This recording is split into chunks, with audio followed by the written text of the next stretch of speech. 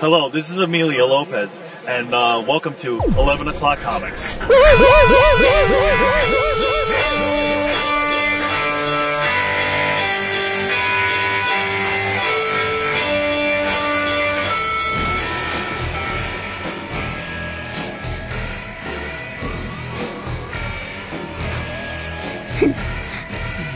blew the roof off that sucker, didn't he? Oh, that's good. I realized I was that close to the mic. I just turned my head and saw the mic like right there, like a big fucking dick in my cheek. Wow. Getting all raw right off the bat. Whoa, working blue. Seriously. He's too smart to work blue. That's fun. My balls. You better get all lively, Mr. Price. It's not lively. They didn't say nothing yet. See? Damn, that did it. We haven't started. That did it right there. It's all so what are you getting Renee to pay it forward for the Apple Watch? Oh man. Because I'm sure you thought about that all day today. Oh man. Past 2 days. I'm like, wait, Daph's been quiet today. Oh, that's right. Because he's thinking about what he's going to do to even it up with Renee. It's her anniversary tomorrow, so I'm trying to figure out if where she feels like going for dinner. But take her to the Olive Garden. I was thinking about that, right? Because this way, salad, unlimited breadstick, call Mario up, we'll hang out. Because it really made the Google Home I gave her a little inconsequential, but I also gave her a Pandora bracelet and a charm, which had a glass charm, and she is not a fan of a glass charm. So we're probably going to take a ride to Danbury tomorrow so I can make some exchanges at the Pandora shop. But I have no idea what the hell I'm going to how I'm going to even things up.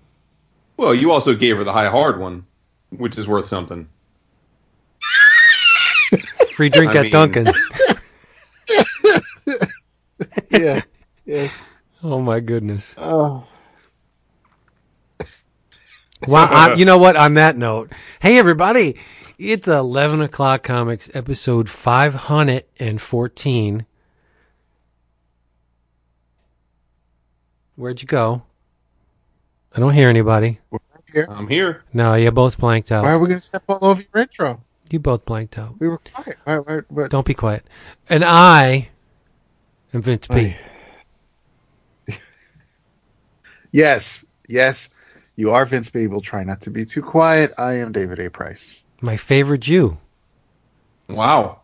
Well, he said that last week. That's true. And I must be your favorite ninja because I am Tommy Arishikaze. I like the way you say it. Say it again. Arishikaze. I like that. No, you're not. You're not, Tommy. You are Jason. I'm not even going to try it because I ruin it every time. You are Jason Wood in the house. Wow, are you reading some G.I. Joe? No, but I do have some G.I. Joe to discuss this week. Wow, I'm interested. My curiosity is leveled up. You're Jason Wood. Everybody's in the house for this first of 2 episodes y'all are going to get this week. See how we do? We love you so much.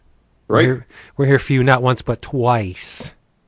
Thrice, actually, although as they're listening to this, they will already have either participated or missed out on the third. Right. Because we're doing a video chat tonight as well. So you have the option of twice or thrice, but you know who's there for you all the time? Yes. Whenever you want them, Discount Comic Book Service. DCBService.com are there for you 24/7. That's all the time, right?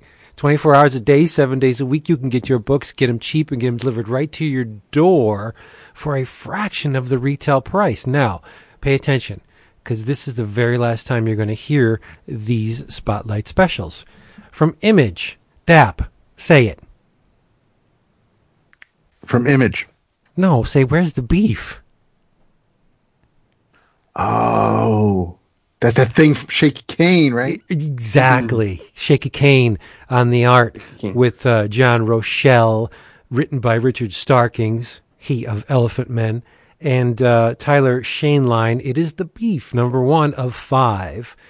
And you, because you're super smart and kind of cute, you can bring it home for $1.99.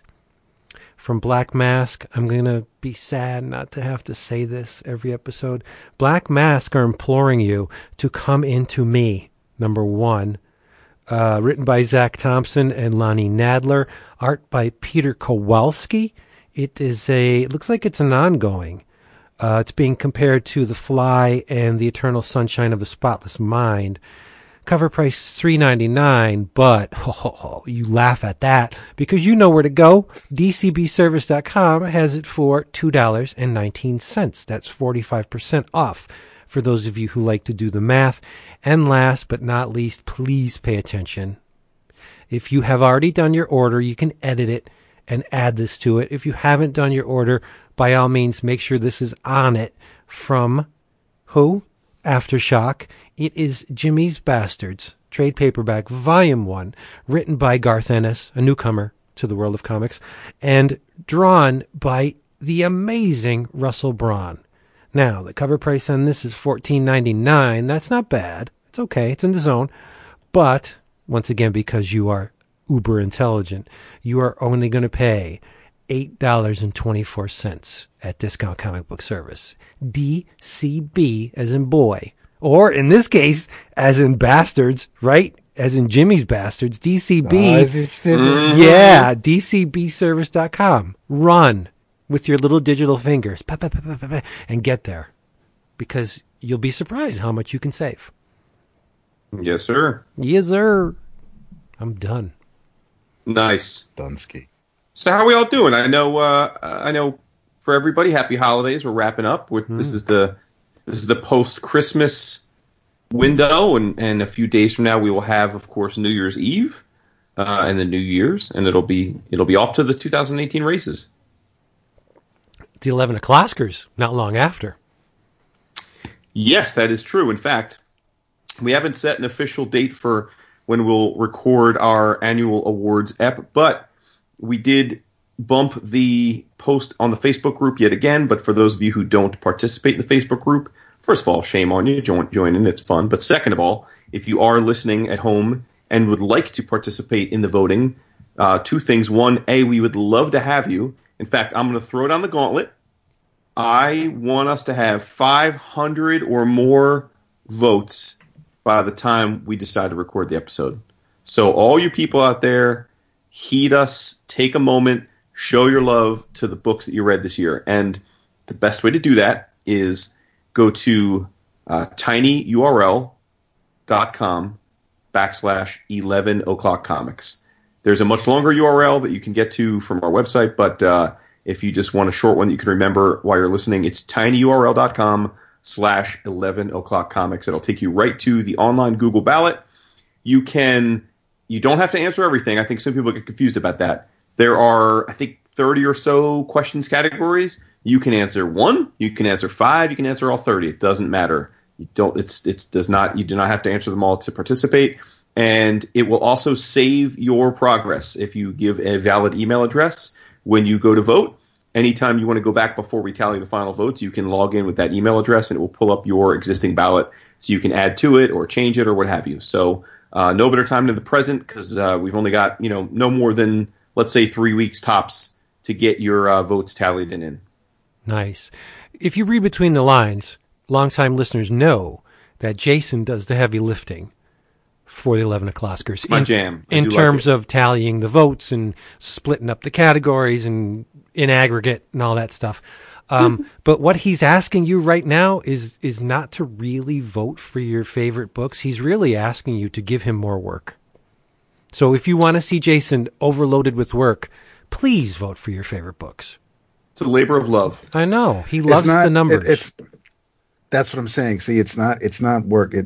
I know for Vince, it would be torture of the nth degree, but Jason loves his spreadsheets. And if you can give him anything that he could then enter into a spreadsheet and then compute and spit out everything we need to do to run for that episode, he's happy to pick and slop. Yep. And while we're on the subject of listener participation, just a quick note. This is, in addition to being sponsored by Discount Comic Book Service, this is technically one of the patron bonus episodes for the month. And on that note, I did want to let people know and kind of give a quasi-apology. The month got ahead of me, and so this morning I went to the post office and mailed out my December patron care packages. There were 7 of you on. We divvied it up. I had 7 of you. I apologize for those of you that have been waiting for one and have been wondering where the hell it is. It's probably because I was sending it to you. Apologies, but they did all go out today. I just sent mine out today, too. There you go. So Vince and I both sent ours out today. So DAP was on the ball. I know a bunch of you that got from DAP posted yours on the site already. They looked awesome. But just, I know I got mine out very early last month. So apologies, but they were sent out today. So hopefully most of you will get them before the end of the month. There's maybe a West Coast brother of ours and a California Canadian fellow that I'm not going to say her name so you can be surprised, but who probably won't get it until the turn of the new year, I'm guessing. But apologies for that. But it is what it is. Hopefully I make up for it with the quality of the content. Nice. Well, I tried to do that as well, what with it being so late in the month. I had 9. One was to a recompense for the post office's screw-up when they sent the one patron the box empty. Oh, right. Yeah, so I had to redo that one and do 8 more. But I don't think anybody is going to be upset because they all, in addition to the reading material, they all got a set of limited edition buttons. Nice. I now have 0. Wow. On hand. I went through all of them. It has a screen printed backer with 5 limited edition buttons, and everybody gets a piece of Japanese vinyl. Oh, wow. Yep. I had to. I kind of had to, right? Because I'm so late. So I figured, cool. What the heck? And then one last announcement thingy since we're on this. David, Vince, and I, first of all, want to thank you all so much for how unbelievably humbling and successful the Patreon campaign has been this year. As you all know, we labored about whether to do it at all, and it was frankly your overwhelming encouragement for us to do it that led us to take the dive. And I'd like to think we tried hard to make it worth y'all's while, and I feel like we have done a good job of that, and we've gotten positive feedback. But just know that we do very much appreciate it, and we have been talking behind the scenes about some, I don't want to say changes, but for the better. We're trying to take a hard look at what worked this first 6-7 months, what maybe didn't work as well as we had intended, both logistically or, stuff for y'all. And so we will probably, if not next week, the week from now, we will just take y'all through some, let's say, addendums to the campaign. So we're kind of thinking of ways that we can just give you more choice, whether that be, maybe choosing different rewards for the same monetary tier, perhaps, adding a tier or two, maybe adding some extra cool overall rewards. Because, since we got to the 6 episodes per month tier, which we're kind of hovering right around there again right now, the next sort of group reward is way up at a much higher number numerically, and it would be for like sponsored happy hours at the conventions that we attend. So we also are talking about maybe giving another goal or two that are sort of group attainable, because that's, I think a lot of people vibe off that, and we're kind of peaked out at that. So stay tuned for all of that. And but either way, just know that any changes we make certainly won't be regressive. I mean, we're not gonna be looking to sort of give you less for the same. We're going to try and do the opposite. The one, and we'll just keep it 100 here, the one thing we are going to have to do, and I know that most of you have already acknowledged that you thought this was going to happen. We can't continue to do the care packages the way we're doing them for outside the U.S. It's not that we don't want to, and again, we have. If you've signed up already and you're outside, if you're in Canada, we're going to go through with that. But we are going to have to change that one just because, real talk, to send a care package in the U.S. via the way we normally do it, it costs between, what would you say, guys, like $4 to $7, right? Probably? Yeah. Like give or take, depending on the size? Yeah, 7 to 10. Okay, yeah, it depends, right. But for Canada, it's running us $40+ to send the same package. And again, that's on us. It's not on you. Don't feel bad about that. But, as you might imagine, that makes it kind of that makes it onerous to continue that, right? So we'll have to rethink that. We have some ideas about how we can offer different things to our non-U.S. peeps that won't involve maybe the expense of shipping a big heavy thing to you directly. But stay tuned for all of that. Yeah, some good stuff in the works. Oh yeah, for sure. But far more importantly than any of that, what the F are y'all drinking? Can I go first? Because it's the same thing I had last week. By all means. I'm finishing off the Sorrenti Family Vineyard Merlot. But I did receive copious amounts of the grape for Christmas. Oh, nice. Really? Yeah, I got a lot. Sweet. Excellent. That's great. How about you, Jason? I am drinking an oldie but a goodie. You all know me. It's a heavy rotation drink, but I'm drinking Clos de los Siete, the table wine that we drink quite often. It's good stuff. Yep. Very good. What are you drinking, Dat? This is one of the 3 bottles that my EOC gift exchange sender, Mr. Dan Bryant, sent me. This is actually his father-in-law's label. This is from Michael Gill Cellars. It is a black tie Syrah from 2014. I'm not usually big on the Syrah. This is actually pretty tasty. It's going down a lot smoother than I expected it to, so I'm hoping to still be somewhat upright by the time we finish this episode, especially if we're going to do a video chat. But no, this is, thank you for a wonderful gift, and thank your father-in-law for making a pretty damn tasty wine. Nice. Yeah. All right, on. I have no thank yous.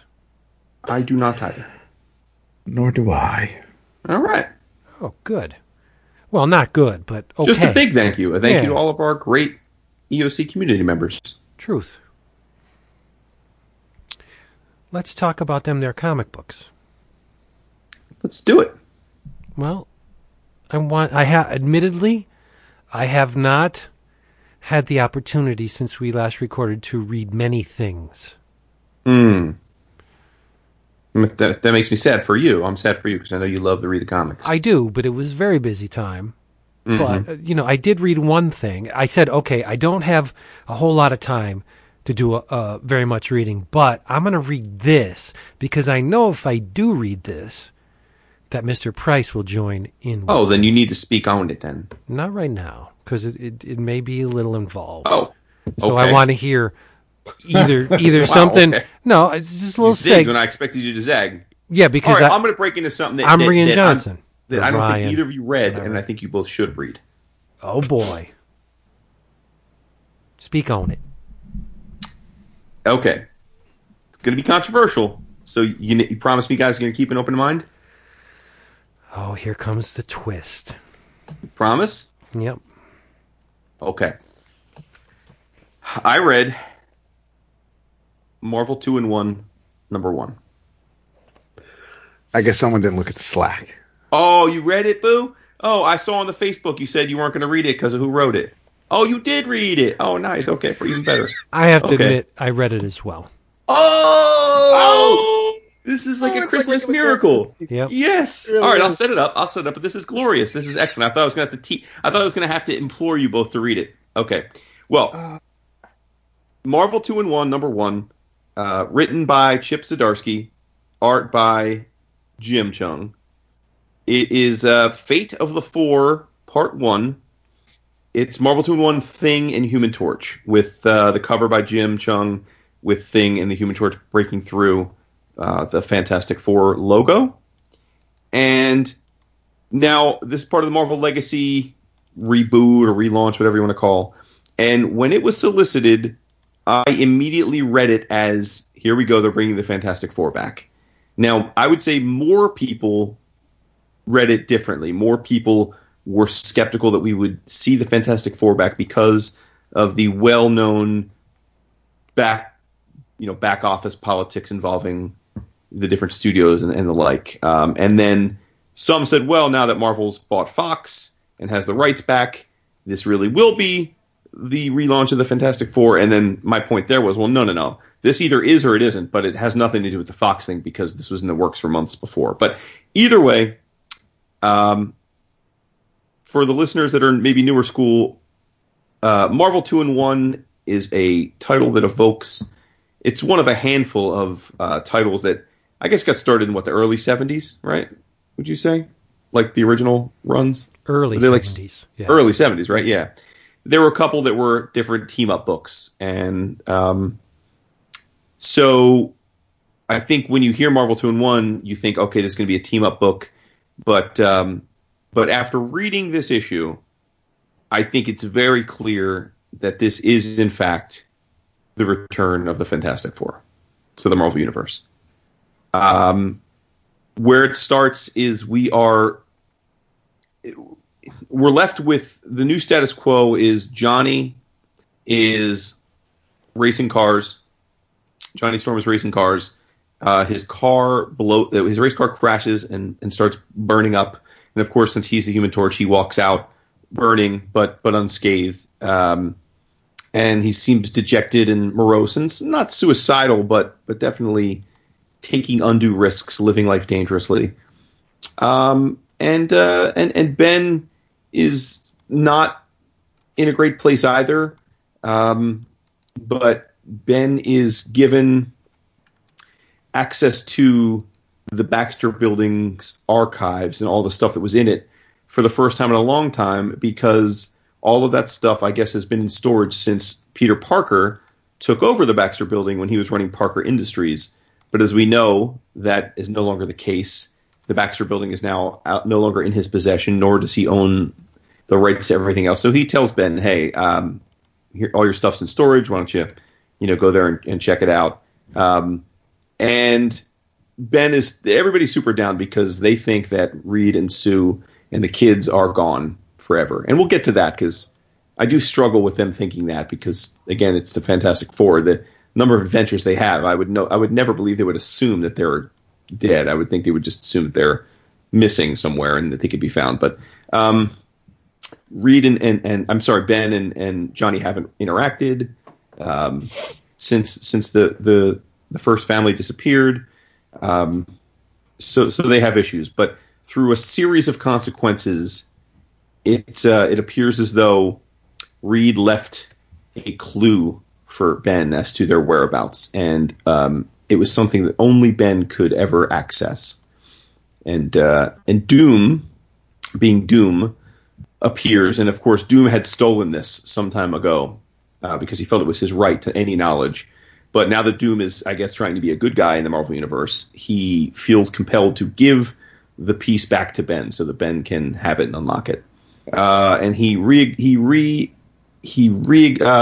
engages with Johnny, and to try and go on this quest to figure out what's going on. And meanwhile, Johnny is having issues in that he apparently is losing his powers. His powers are weakening. So there's sort of a subtext mystery, I guess, that we'll unpack as well. Now, I can only assume that these are new status quos born out of the recent end of the last situations they were in, which was Johnny was hanging out with the Inhumans when they were trying to make the Inhumans the top thing in Marvel. He was, I think, hitting it with Crystal. And Ben was a member of the Guardians of the Galaxy. So I guess both of them ran their course, and now they're kind of free agents, which would set them up to go on this quest finally. But listen, Jim Cheung on art, can't go wrong. So the art crushed it. And I know I was probably less worried about Zdarsky than Dap was, at least earlier this week, but I wasn't optimistic because I can't say that I have a great grasp on Chip as a writer, but the stuff I have read of his or that I've been a part of through what he does with Fraction on Sex Criminals, not my cup of tea. Like, I don't seem to really get his sense of humor. But to his credit, he plays it straight in this book. This isn't a yuck fest. This isn't a comedy. This is him trying to write these characters in a real way, or at least to form. And I personally thought he did an excellent job of it. I thought he played Doom well relative to at least Doom's current status quo. I thought he got Ben right. And, Johnny's not really all that much in the book, frankly, at least in terms of character development. So I even thought he did Spidey right. So I'm on board. I thought this was great. And I guess my excitement is born out of the fact that I think in the final pages we essentially get them to acknowledge this is about finding Reed and Sue and Franklin and Valeria. So count me in. Nice. Take it away, boys. Did you agree, disagree, hate it, love it, don't care? One thing I want to get off my chest, right? The first thing I have to talk about, should I ever find myself in a position of editorial power at Marvel, I would make sure that Greg Land does not come within smelling distance of a Fantastic Four book. Oh, the back, especially totally Susie. That image of Susie is disgusting. It's ridiculous. It is. It's absolutely. I forgot nasty. about the backup, so you could speak on that. I totally see. I blocked it out. I didn't even think about it. It's the same type of backup that they've been doing with the Legacy books, where it's a 2 or 3 page origin story written by Robbie Thompson, and he does a great job. I mean, I think Robbie's been doing fantastic with all of the origin stories that have been, whether it's the Falcon or Spider or whatever. But this was a decent enough telling of their origin, but like Vince is implying, it's not a good look. No, he altered her body type just because that's the reference he had for that pose. And it's porn star chic. Yep. Susie has never had a figure like that. Like where she's extremely big on top. And one boob up top, yeah. It's just terrible. It hurts my heart and my head and my eyes to look at that image. The rest of it's okay. I'm not saying it's great, but I mean, her face is disfigured on the first page. But Ben is way too handsome. Yep. Johnny should be the handsome one, but you can't really tell because he's got sunglasses His on. yuck look. Yeah, right. It's horrible. Please stop Greg Land from doing anything with the Fantastic Four ever again. But I agree with Jason. I think the dialogue rang true to me. The book definitely has a lot of heart to it. Ben would lie just to take the long shot. He would lie. He would. I think it's also to make somebody feel better. Exactly. It's those white lies where it's like I'm telling it may not be true, but I can't stand to see a loved one feel this way and be so distraught. So I'm going to say whatever I need to say. But Ben's optimism is so strong that he could hope it into reality. He could make it come true. Based in this fictional construct of the Marvel Universe, I think Ben's more optimistic than Peter Parker. Ben has always been the optimist. Oh, yeah. And... Yeah, I mean, definitely more than Peter Parker, sure. Right. But just the whole stuff was with Johnny burning the candle at both ends and taking unnecessary risks. He's done that before. He's tried to pleasure himself into non-existence just to drown out all the stuff he didn't want to face. He's done that many times. So that rings true again. It was, I guess I'm reserving judgment until I see where it's going, but I didn't dislike this. Right on. Yeah, I'm pretty much in the same camp. I thought they're doing it right in the sense that since it is titled Marvel 2-in-1, that Thing is front and center, and as he always was in Marvel 2-in-1. So that is not one of, I don't see this particular title, whereas most of the titles they brought back, whether it's Silver Sable or the Master Kung Fu, those were pretty much one shots, whereas this is, at least for all intents and purposes, an ongoing, if anything's truly an ongoing these days. And you have this one didn't feel like a cash grab like some of the one shots did before. The art is phenomenal. It's one of the few times where you can actually see a face underneath Spider-Man's mask. I don't know how the hell Jim did it. It's fantastic. I assume he just drew Peter, right? And then and just posed the mask over it. Yeah. But it's kind of strange to see, he's almost like scowling with the nose, but it's a cool image. I thought Zdarsky had, I don't know how hard it is to write Ben Grimm. It's probably a character that, if you just kind of have to channel something in you, and you can tell a decent story with Ben Grimm. I didn't think, and even Doom, I thought everybody sounded like we were supposed to sound like. I didn't have a problem with any of the characterizations. But I thought and even the moment where, Reed's giving Ben his inheritance, and he's going through the whole spiel with all the science speak, and then he realizes I can never turn that off even when I'm just talking to my best friend. So there were some really, really cool moments in this issue. So I like you, Jason. I think we kind of chuckle whenever it's usually brought up because of how everybody, whether they're friends of ours or even people we know in the industry who sing Zdarsky's praises, and as if we just don't get the humor.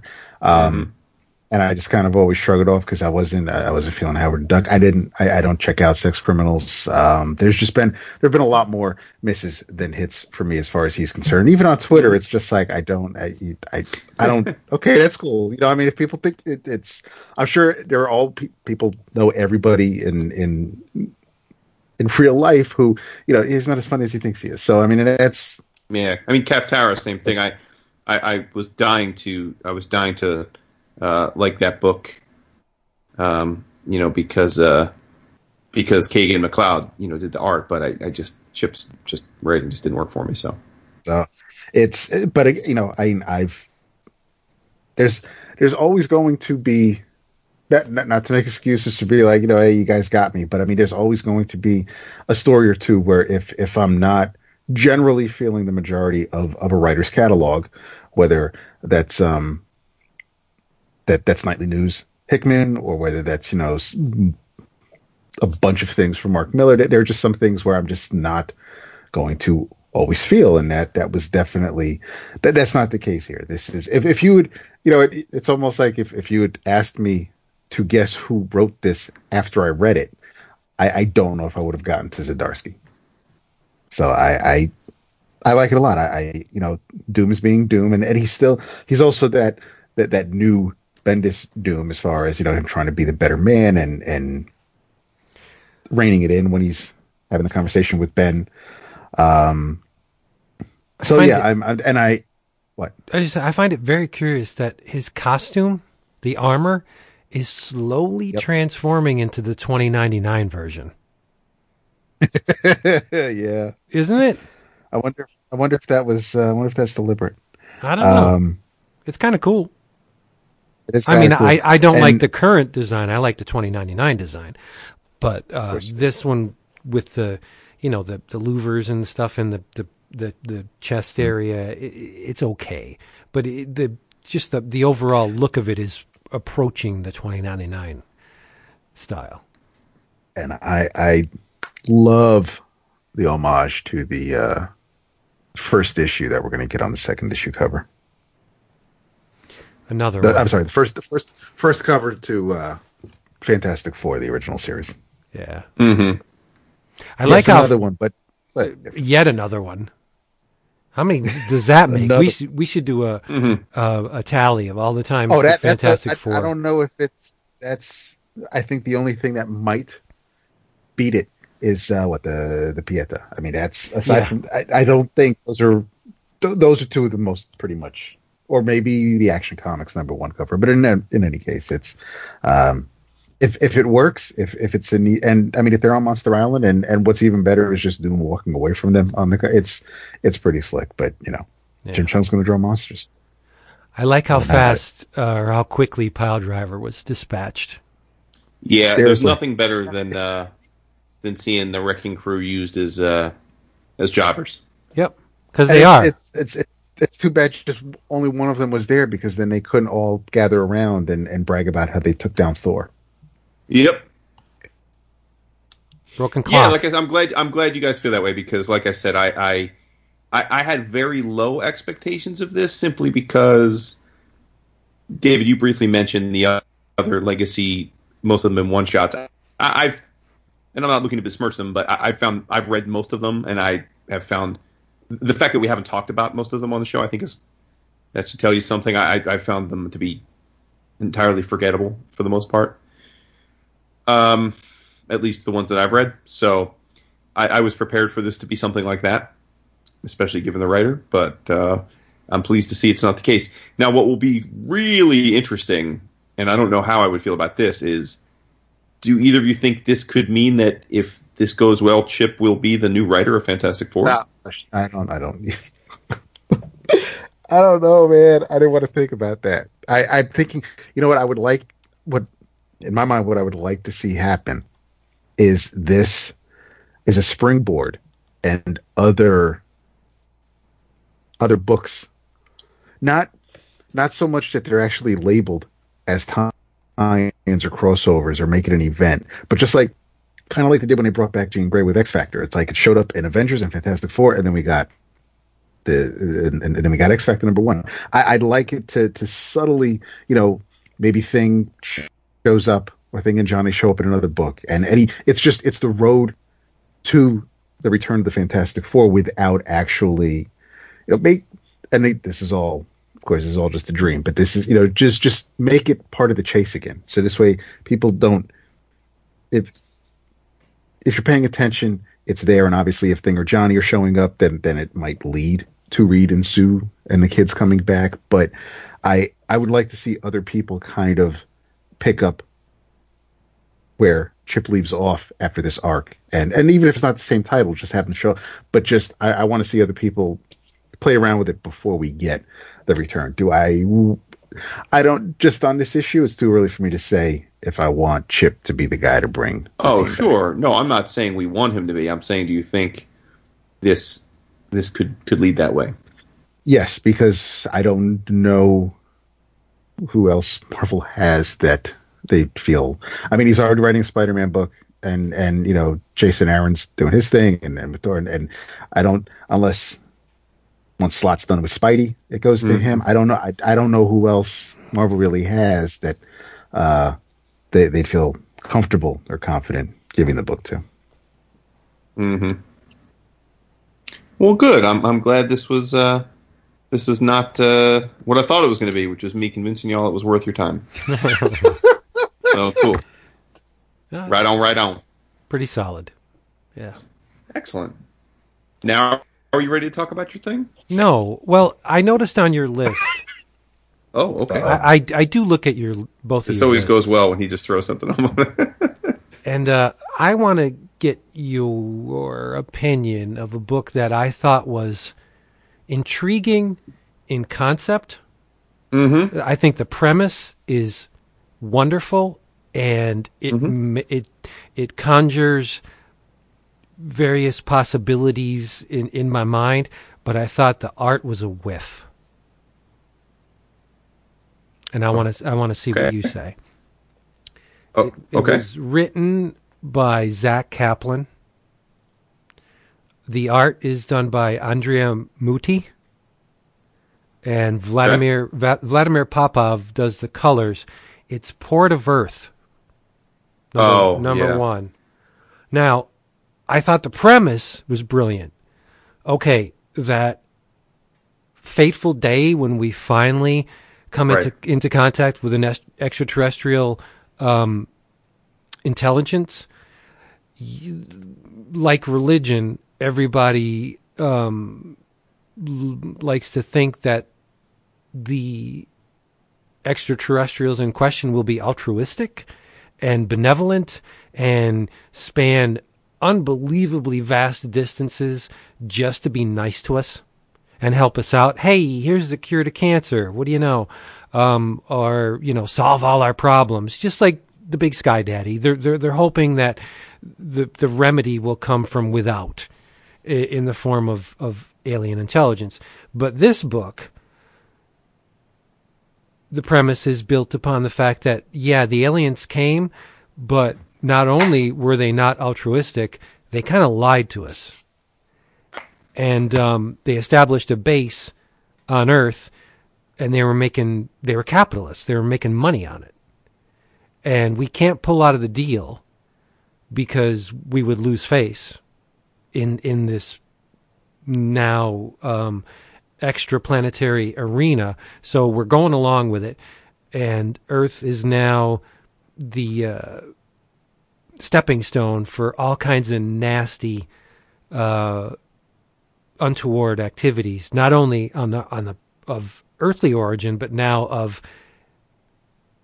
outside of our boundaries, our planetary boundaries, drugs and all sorts of nasty stuff. I think the premise is great, but there's a two-step process in order to convince me what the thing you're selling is the real deal. If the story's solid, that's half the battle. You need to mesmerize me with the art as well. And while the story did that, the art, I think, fell very short in accomplishing that task. You feel the same way? I generally do. Did you read the second issue? I did not. Okay, so I read the first and the second issue. I definitely agree that the concept, the hook, the elevator pitch is spot on, and I was certainly very excited to read this. And I also agree that the artwork, I'm familiar with Mutti from some of his other stuff. I was surprised by the art in the sense that if you're going to give me a book where the Earth is now become an interstellar way station, as the artist, you have a lot of, you get the chance to go crazy. You get the chance to create. It's almost like a dream if you're an artist who likes science fiction. You can create any kind of life form that your mind can bring up. You can create any kind of architecture or vehicle that you can think of, and yet we get very little of that. We get a pretty intricately designed base, but the soldiers, the people that work for the ESA are just in very standard, seen it a million times body armor. Mm-hmm. The aliens are, I don't know. None of them are all that memorable. And where I think in the second issue, two of the heroes have to track down a rogue alien, and I thought the design was just uninspired. It looked like you know how drinking straws have that extendy part, the perforated part. Yeah. The alien essentially has those kinds of arms and legs, and it just looks silly. It looks like one of those Stretch Armstrong figures come to life, but not in an interesting way. So I'm with you. I think that the art just doesn't. It's just not dynamic.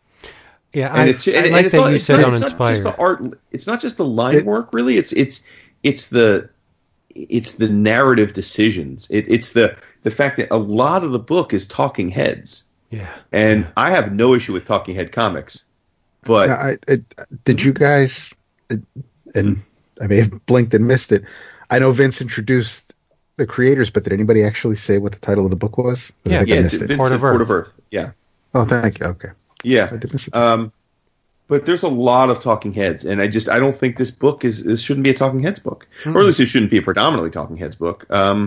So yeah, I'm with you, Vince. It did not pull me in. In fact, I read the second issue because I had both the first and the second issue already, and so when I sat down to read the first, I went ahead and read the second right back to back, and I feel no compulsion to continue with the story.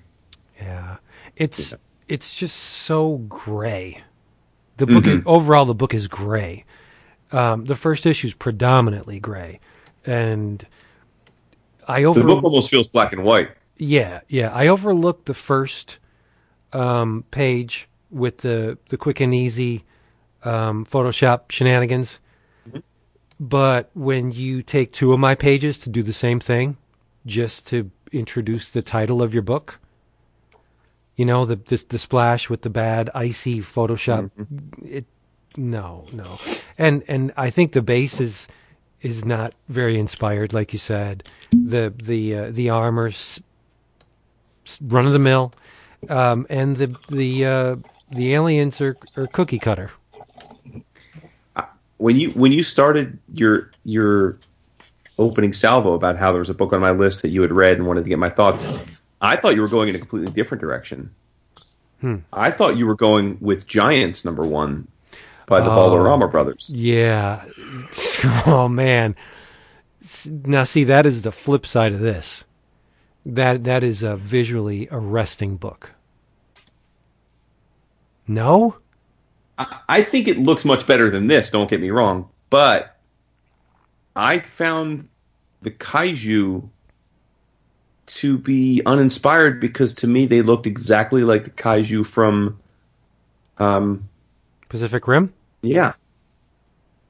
I mean, I thought they pretty much were on model to that, and it just left me a little blob as a result.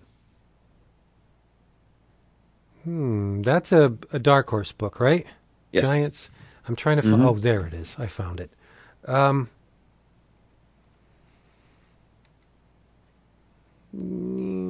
Yeah, it does echo Pacific Rim, but my God, the line work is just impeccable. Yeah, it is definitely a much stronger line. Each page stands on its own much better. This was more of just a design of the kaiju that I wish they had been a little more creative with the design of the kaiju for my taste. But right. But what I like about Giants is, I'm sorry, the opening salvo with the two colossal beasts and the wreckage all around them, that's a mere fraction of the issue. The issue, I mean, and I still have not read this. I merely, paged through it a number of times. The meat of the issue are the two boys. And I thought that was a bold. Maybe after I've actually read it, if I could, I don't know if I'll see if that's a wise choice or not. But for the meat of the issue to set up the relationship between these two boys, when the title of your book is Giants, and you only show the Giants for a couple pages, that's ballsy. It is. There's a lot of strange things going on with this book. In previews, when it was solicited, that Dark Horse made a huge deal out of the fact that this was the Valderrama brothers' American debut. Mm-hmm. And I'll be damned if I can figure out what the Valderrama brothers are known for beyond that. So like, I feel like that's a really slick. It'd be funny if they're just like two brothers that live in like Portland. Yeah, I thought one of them was on. Make it be like, yo, it's their American debut, as if like they have, but they've actually never written anything else either. Right. Just like, wasn't one of them on that 70s show? No, it's not Wilmer. It's not Wilmer. This is Carlos and Miguel Valderrama. They are a tandem, much like the Luna brothers, in that they were both credited with the story, art, and lettering. So I don't know who does what, or if they truly do combine for all things. But the premise is a cool premise. It's sometime in the future, although I don't think materially so. But it does say that in this one, humanity has been driven away from the surface of the Earth because of these giant kaiju, these giants that now roam the Earth. They came a long time ago and essentially laid waste to the surface. So humanity, in an evolutionary imperative, moved underground where it was safer.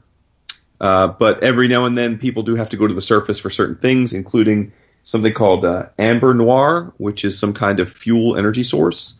And I guess down below, because resources are scarce and it's cramped, there are warring gangs that dominate. And there are two gangs, the Blood Wolves and the Grim Bastards, who are embattled in a very difficult gang war at the time, and they are looking for Amber Noir to help turn the tide. And these two brothers in the book come to the surface to try and get the Amber Noir. But of course, that brings its own problems because they not only have frozen conditions and danger at every turn, they also have to then come across the kaiju. So, cool premise. But as you said, I mean, most of the story is essentially these boys dealing with the rival gangs in their own quest. So it's a very human book for a book that, as you said, is titled Giants. It is also the first issue, so who's to say where we go from here? I suspect one or both will have some way of communicating with, or writing, or handling in some way. The Giants. I assume the Giants and they will have some kind of relationship, some kind of symbiotic tie that will lead elsewhere. But that'd be cool. Yeah, I dug it enough to try for the second issue, but I have to say I just wish that they had chosen a different model for the monsters, because to me they do look exactly like they were out of that movie. So Pacific Rim. Yeah, I can't think of the film. Like Pacific Rim. Thank you. Yeah, well, I do agree with you, but who knows? Maybe these two beasts they look like they could be cousins.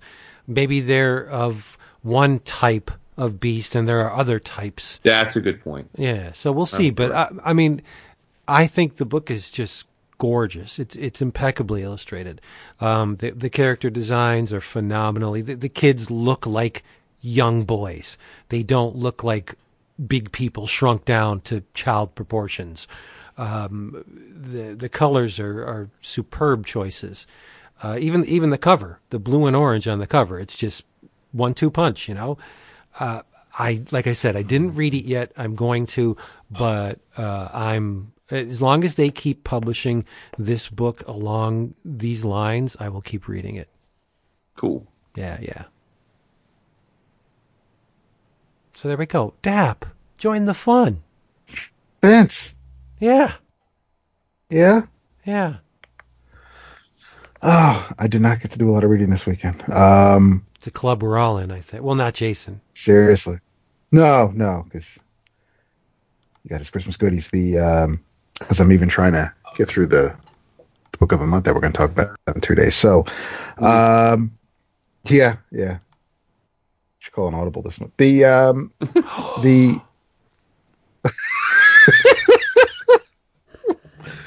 I'm kidding. Actually, I'm working on the January selections. So not right now, not while we're talking. Heaven forbid. So this is. It's not like a fantasy draft or anything. Why would you do that? Oh my God! Don't ever you always hurt you're the such ones a you grudge love. holder, man. Oh my God! Seriously. I just like to tweak you. That's all. There was my tweak for the episode. All right. Oh man, now he's all glum and everything. Since we haven't really talked, tonight's a little different, but we since Jason mentioned the legacy issues and some of the ones that we haven't discussed because they've may have been a miss. I read the Marvel 2-in-1. I read Tales of Suspense number 100, featuring Hawkeye and the Winter Soldier, with a slick Marco Checchetto cover. This is actually pretty entertaining. Written by Matthew Rosenberg, art by Foreman, color by Jason's new BFF, Rochelle Rosenberg, and this is what he got? He oh, I know. Hey, I'm there with you. I'm bringing it back to the con. She does good work. she does do good work, and she does good work on Foreman too. It's there have been times, like for me, my Clint, the Hawkeye I like is the one from the 4-issue miniseries West Coast Avengers that eventually kicked off the ongoing series. I like that version of Hawkeye for some reason. As years have gone on, and he died and came back, and then he had the Fraction series, and they were just Hawkeye just seemed more clumsy and fell back assward into solving things, and it just never was really a character that I guess I just didn't care about, or I felt like there was any, oh, he's gonna get hurt and I'm so concerned, and it just never was really happening. So I've kind of eased away from the character over recent years, but this was I dug the his actions, and actually his reasons for his actions, and the narration throughout. But basically, Clint is looking for Natasha. He doesn't believe Black Widow to be dead. I missed something. I didn't know that I guess this happened to her Secret Empire. She died fighting America's greatest traitor, Captain America. And the issue starts off at a funeral home, at a viewing, at a wake. And there are slick little moments where, Clint is trying to, it's very easy for him to get under people's skin, and he's not exactly a great spy. So he's fumbling his way through these interactions, and at one moment he's walking out of the room, but the guy he's been talking to, as he's walking away, he just whispers "Hail Hydra" as he's walking by, and I always found that amusing ever since the Winter Soldier movie, and the whole thing that blew up with that. Every chance people would get, they would sneak a "Hail Hydra" in a normal conversation, but the funeral, the wake does not go too well, because the fight breaks out and the funeral home burns down, which may have been Clint's fault, but Clint has to travel to Eternia, and he is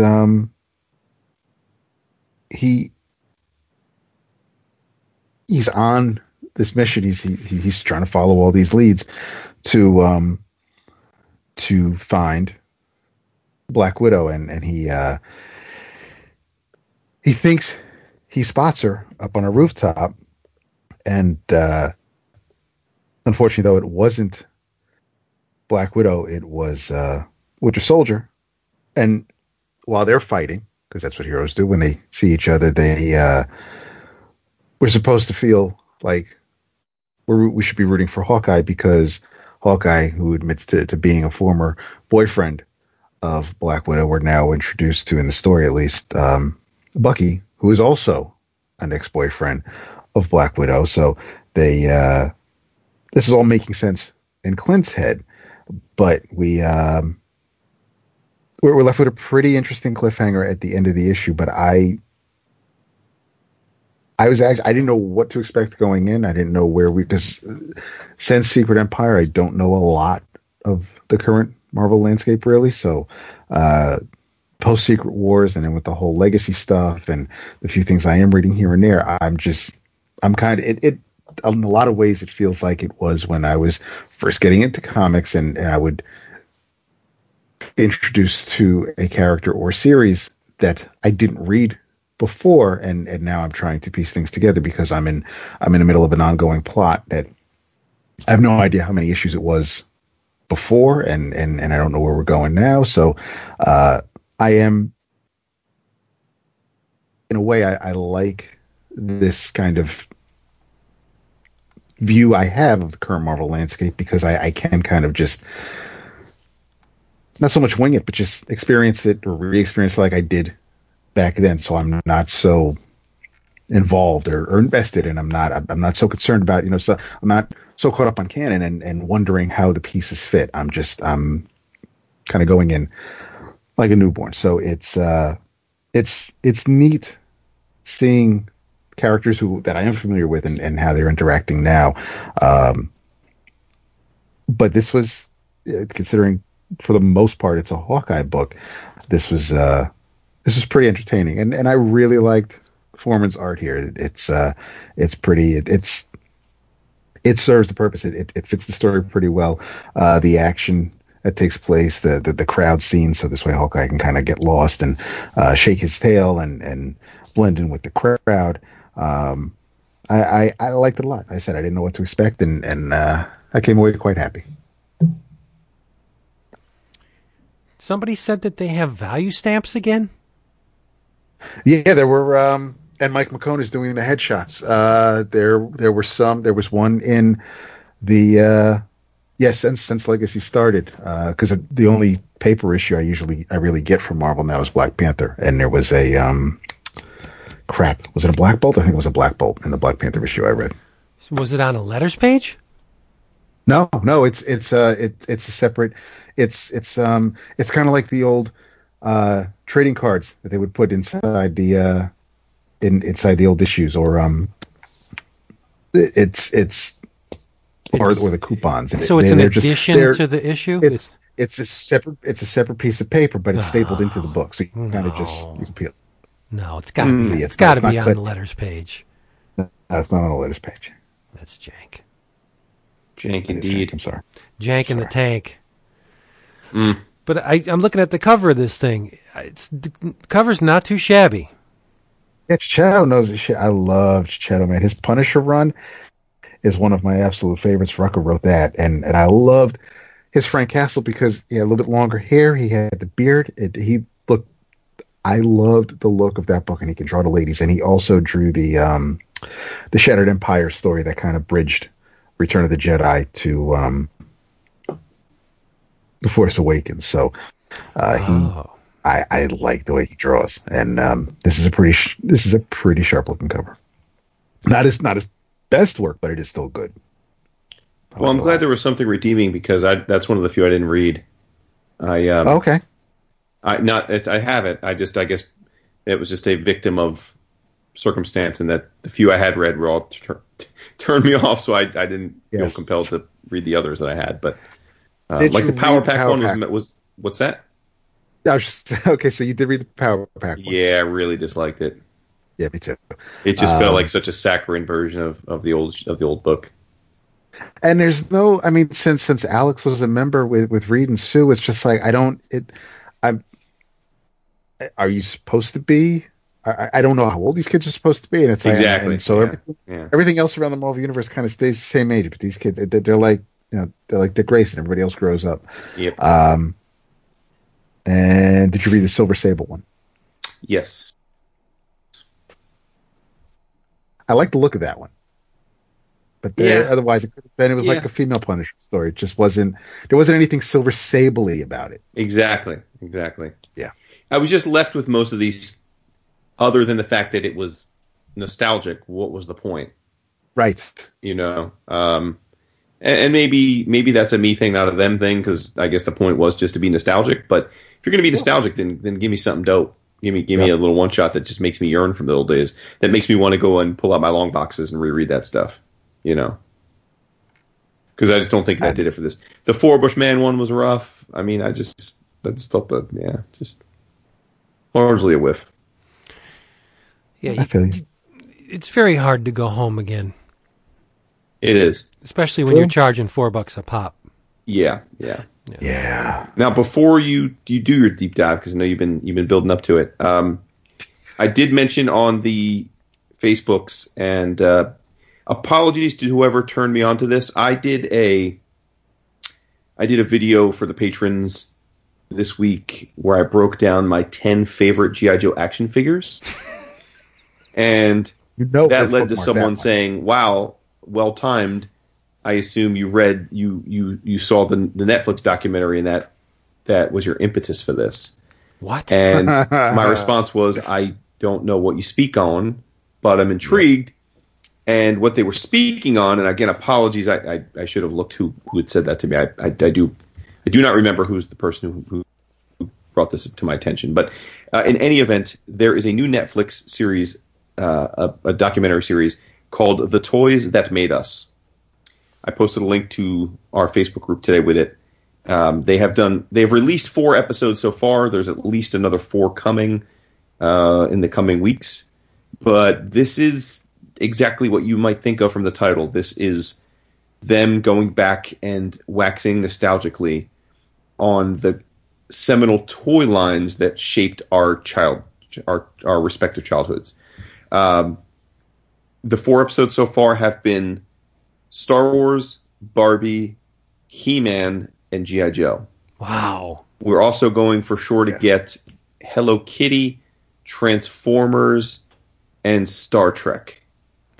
So this is not for old. Is it a 6 or an 8 issue series? It's at least 8, but IMDb says 9. Okay. Yeah, the Star Wars one was great. This is not my generation, then. This is more... Yes, it is. Really? No. Well, it's Star Wars is... It depends on 77 is when those toys came out, so you would have been how old? 13? 35. 12? 13? Yeah. So you were right in that wheelhouse. Did you not collect Star Wars toys? I did. Yeah, but I'm thinking more like Mego.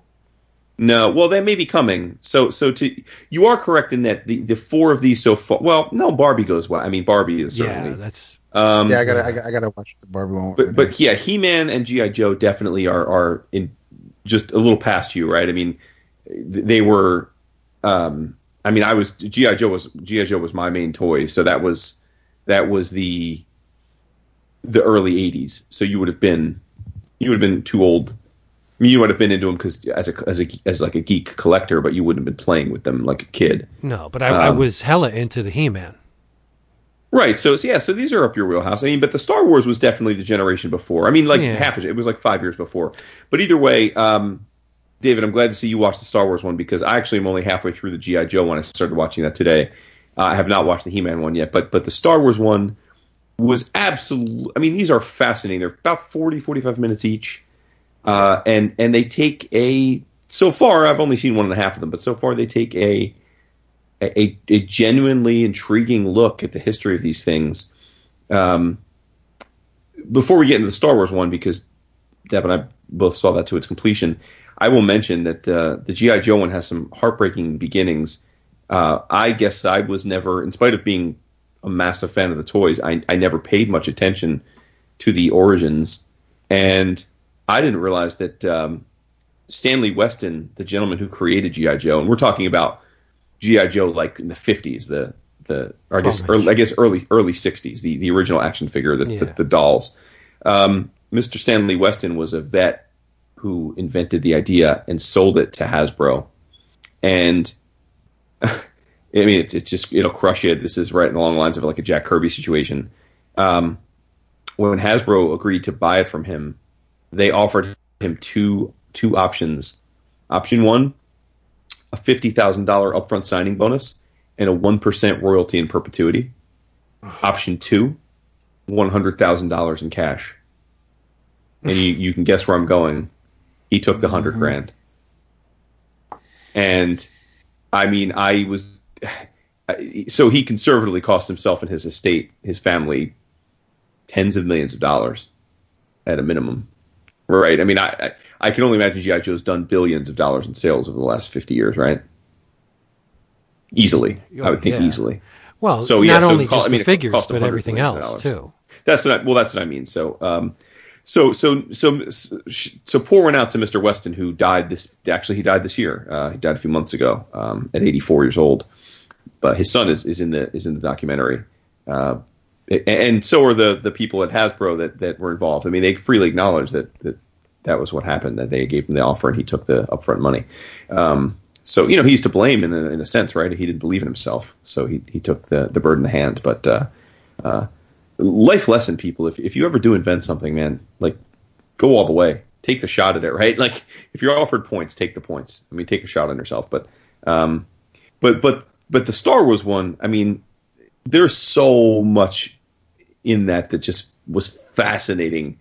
And I have to say, I was not. I don't consider myself a Star Wars toy collector because I was a little too young for the bulk of the toys. The toys that first year was 1977, and I was 3. So I really wasn't into the toys until post Empire. So I definitely had a period of time where I was, but I wasn't a diehard Star Wars toy collector like I was G.I. Joe and Transformers. So Dap, you were probably right in that perfect age range, right? Yeah. I mean, you were like a year or two old. So you were like, yeah, you'd have kind of been like right in the epicenter of the key demographic for that. Yeah. But for me, the most interesting factoid of the whole episode was that Bernie Loomis, the CEO of Kenner, is responsible for the very existence of 3 3/4 inch action figures, simply for the fact that the head designer was scrambling to figure out how to create a smaller figure that would allow for them to be small enough to use in vehicles that they could make. And he because ran that was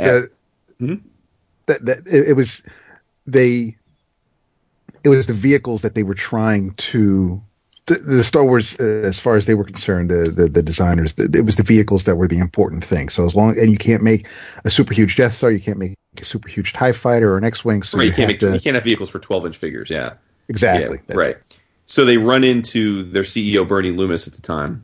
The head designer runs in and says, "Listen, Bernie, we have very little time. We have to make a decision because we're up against it. How big should we make the figures?" And as the story goes, Bernie stuck his thumb and his forefinger out and said, "Make them this big." And the designer said he pulled out his measuring stick and he measured that distance, and it was 3 3/4 inch. And that is why, to this day, one of the standard action figure sizes is 3 3/4 inch. Pure random occurrence, because that's how big the distance between Bernie Loomis's thumb and forefinger were. It is a good size, though. It's a neat It size. is, but how awesome is that there's no science behind it? Right. Well, it's even better because there's no science behind it. That's what I mean. But yeah, I mean, 3 3/4 is what I consider the optimal action figure size. Yeah, and that's that's purely because of Bernie Loomis. It is.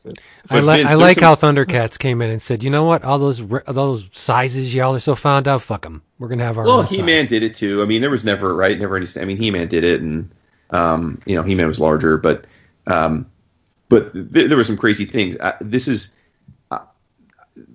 So Lucas, I guess back then, toy companies were reluctant to make toys for movies because movies were ephemeral.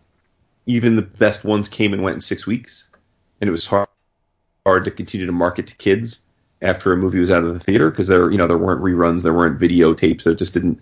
Movies came and went. They just were there, and so toy companies didn't see them as marketable from that perspective. So Lucas, even though he was a green light to make Star Wars and had a good budget and the buzz was big for him, he and his team couldn't get any of the big toy companies at the time to say yes to making figures or to make toys for Star Wars. They just couldn't do it. So Kenner was this tiny little company based in Cincinnati that had a few hits like Easy Bake Oven and whatnot, but really weren't massive players, and so they were more of a risk taker. And one of the head designers there was in love with. He was a sci-fi head, and so when he first saw the idea, he just fell in love with it and really pitched for them to go for it.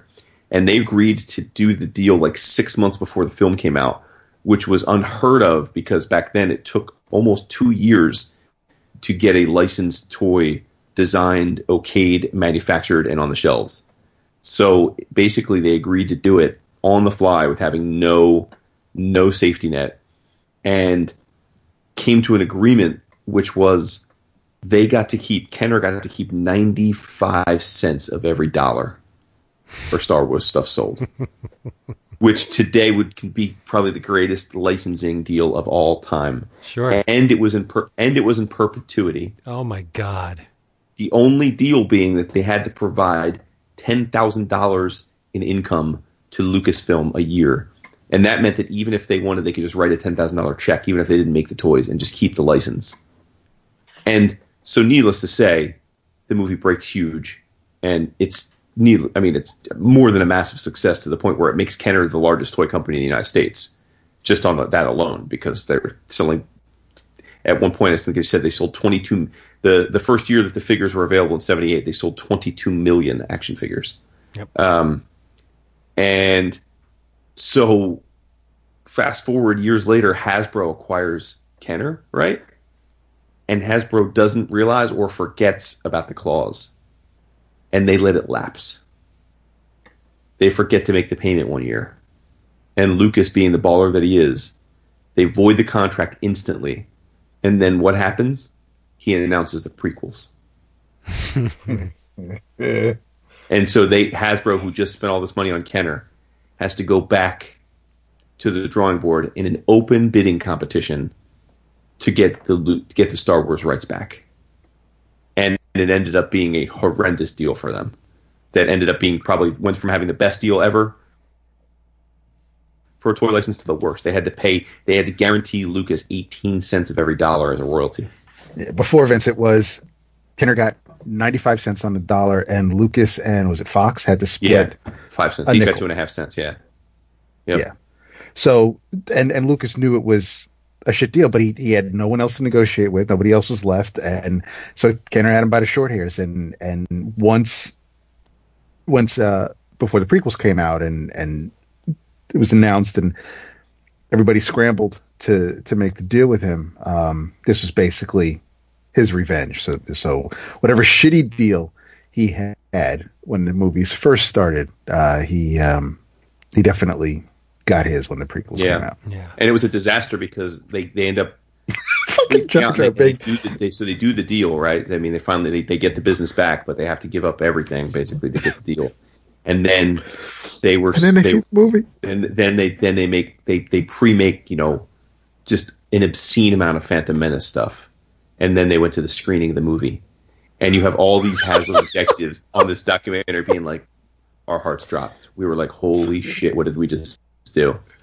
One dude was like, I made Jar Jar Binks action figures, I made Jar Jar Binks plushies, I made Jar Jar Binks Pez dispensers. He's like, I have the dubious honor of being the person who created almost everything Jar Jar Binks, and he's like, nobody wanted it. So it ended up being like it went from being the best toy deal ever to being something that almost put Hasbro on its heels because of the prequels. Yep. I remember.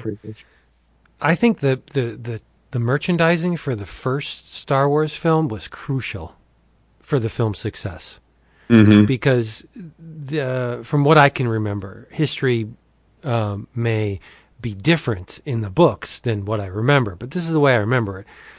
I remember the movie coming out, bada bing, slam, everybody wanted to see it, and then toy stores being just loaded with, I think there were six or eight figures initially, and they couldn't keep enough of them on the shelves. People were just buying them like crazy. And there was a mail-in where you could send in for a base to stand the figures on. But the excitement was not only the movie, it was the toys as well. And I think it continued through Empire, but I if I recall correctly, it started to die out towards Jedi. Your memory is almost right. And it is funny how the mind plays tricks on you. So they got the deal in early 77, 8 months before the film's release, and they realized that they would not be able to have action figures on the shelves for Christmas. Yeah. So first, like you said, what they did is they flooded the market with anything they could repackage as Star Wars. So they were showing in this documentary like different things they already had. They made a Star Wars Easy Bake Oven. They had this laser light thing, which was like a Mars. Oh, the Red Baron. Yeah, the Red Baron. That's what it was. It already was on the shelves. They put it in a different color plastic, and they put a moon base and the Death Star picture behind it, and it became a Star Wars thing. They had all lunch boxes, puzzles, board games, anything they could slap the imagery and the iconography on. They did, and it worked great. And then where this really is super baller status, they realized they weren't going to have the action figures on the shelves for Christmas, so they sold an empty box that was it was the first ever early bird subscription club. Kids paid, or parents paid for it was a printed gift certificate with a box that had the original figures, like you said, and it guaranteed that they would mail you the figures to your home between February and June of '78. And the fucking thing sold like gangbusters. Mm-hmm. It was every kid's wish. So basically, kids all across the country got an empty box under their Christmas tree for Christmas and fucking loved it. Yes. Fucking loved it. They ate it up, and it worked. Yeah. I mean, that is ballsy and brilliant. Oh, yeah. Yeah, it is. The peak for me was the Stormtrooper on the dewback. I don't think Star Wars toys ever got better than that. Love that thing. Yeah, and so it's interesting. They apparently the most coveted figure of all time was the original Boba Fett. I know. The Boba Fett had it was supposed to fire a missile from his back. Mm-hmm. And the funny thing is, again, as urban legend, these toy historians were saying you will still find people to this day that swear that they bought that thing. No. And the guys always, and these historians are like, it's absolutely incorrect. They misremember or are lying because it never hit the shelves. I guess some kid, so they announced it was going to be a mail-in thing. If you got 4 certificates from buying other figures, you could mail in the certificates, the points from your card, and you could get Boba Fett in the mail. But the problem is, between the launch of that campaign and when they were supposed to deliver the figure, and this is before Empire came out, so Boba Fett was this new mysterious figure. The only thing anyone knew about it was from that horrible holiday Christmas special that they did, where he was in a little short cartoon vignette during that thing. And the reason it didn't ever come out was because Mattel had those Battlestar Galactica toys at the time, and some kid died or nearly died, I forget which, from choking on one of the missiles from that. And it made Kenner petrified to mass distribute another projectile toy. So they ended up sending people a Boba Fett action figure, but it didn't have the missile launcher. Mm. And so apparently there are these prototypes that were leaked over the years, and then some were replicated as hardcore, and they can go up to $20,000 to buy a prototype now in the collector's market. All right, real talk. So, your favorite Star Wars 3 3/4 figure? Wow. I mean, back when I was a kid, probably Han Solo. Wow. I just thought he was the coolest. Yeah, but the one from Empire though, with the jacket, not the vest. Mm. Oh man. Oh shit. Damn it. I wish I knew, Vince.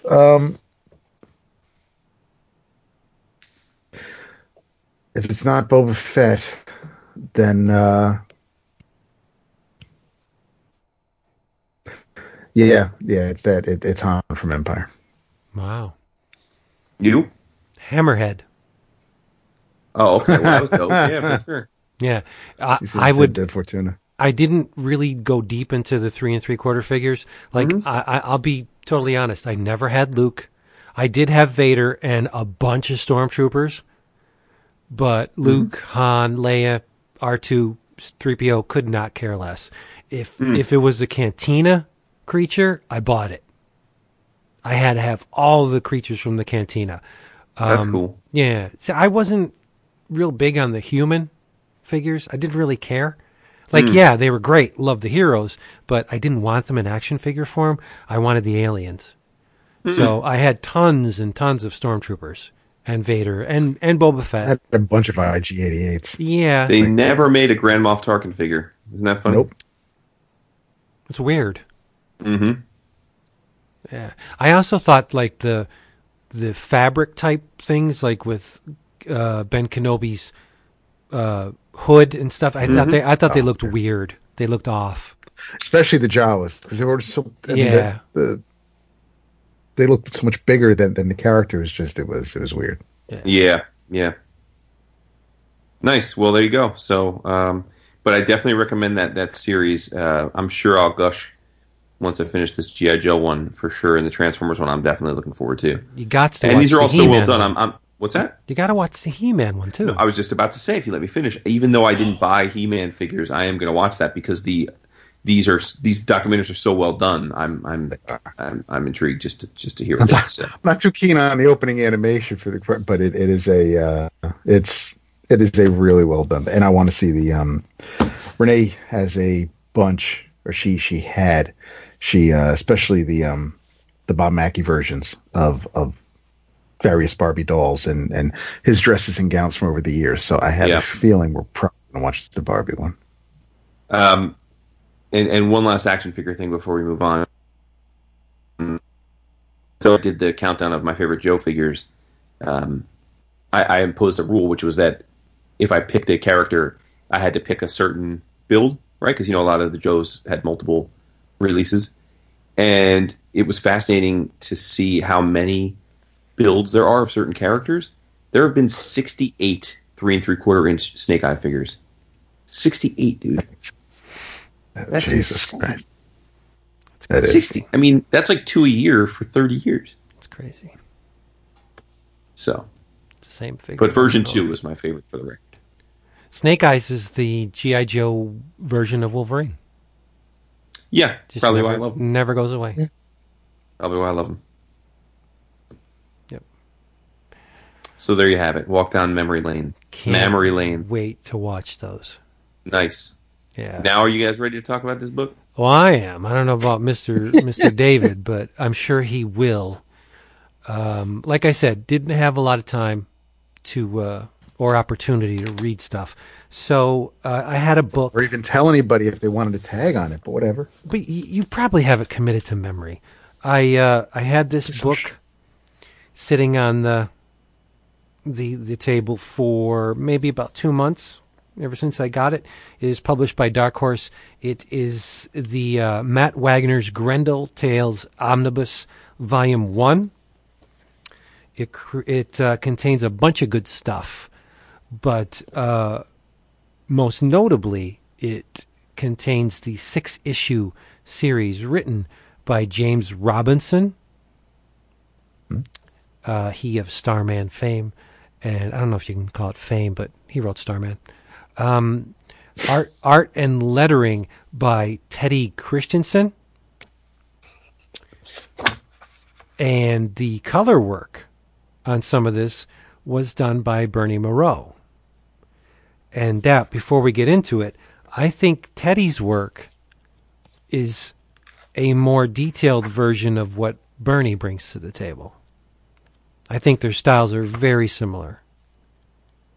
They are. Yeah. I'd agree with that. But the name of this here series is Grendel Tales, 4 Devils, 1 Hell. And I don't know if Mr. Price is going to agree with me, but I think it is one of the all-time best Grendel Tales stories. I would agree with you. Okay. Absolutely. It's a pretty complex tale. Now, Dap, correct me if I'm wrong, but timeline-wise, it lands much after the reign of Orion Asante. Yes. The vampires have been pushed back into the shadows. They once ruled supreme. Now the vampires are pushed back. They no longer hold a role of prominence over humanity, and the Grendels have become a peacekeeping force. Unfortunately, they are easily corrupted. Graft, bribery. On the surface, they're altruistic, but as this series proves, beneath the surface, there's something very, very wrong with Orion's dream. But the gist of this story is the Hunter Rose bloodline is still alive. And in order to ascend to the Khan of the Grendels, one would hope that the person had at least a taint of the Hunter Rose bloodline. 4 people do. 2 brothers, and I hope I'm pronouncing this right. Is it Batiake? It is. Let's see. It's Batiaque. So I'm just going to go with Batiake. I think I was in my head. I was saying it as Batuk, but I like this. Yeah, that's good. They're Cajun. They're French. So yeah, but they come from the French Quarter, the yes, New Orleans. But when we meet them, they're not in New Orleans. They're running a restaurant in Milwaukee. The one brother is the maitre d', and the other one is a cook, and the cook is slaughtered. He's killed, and the brother goes to a man named Mantovani, who's a private eye, and he's like, you have to find my brother's killer. And Mantovani says, I don't get this at all. There are tons of Grendels out there. There's one on every street corner that'd take this case just out of just to do their duty. He's like, why would you want to hire a private investigator?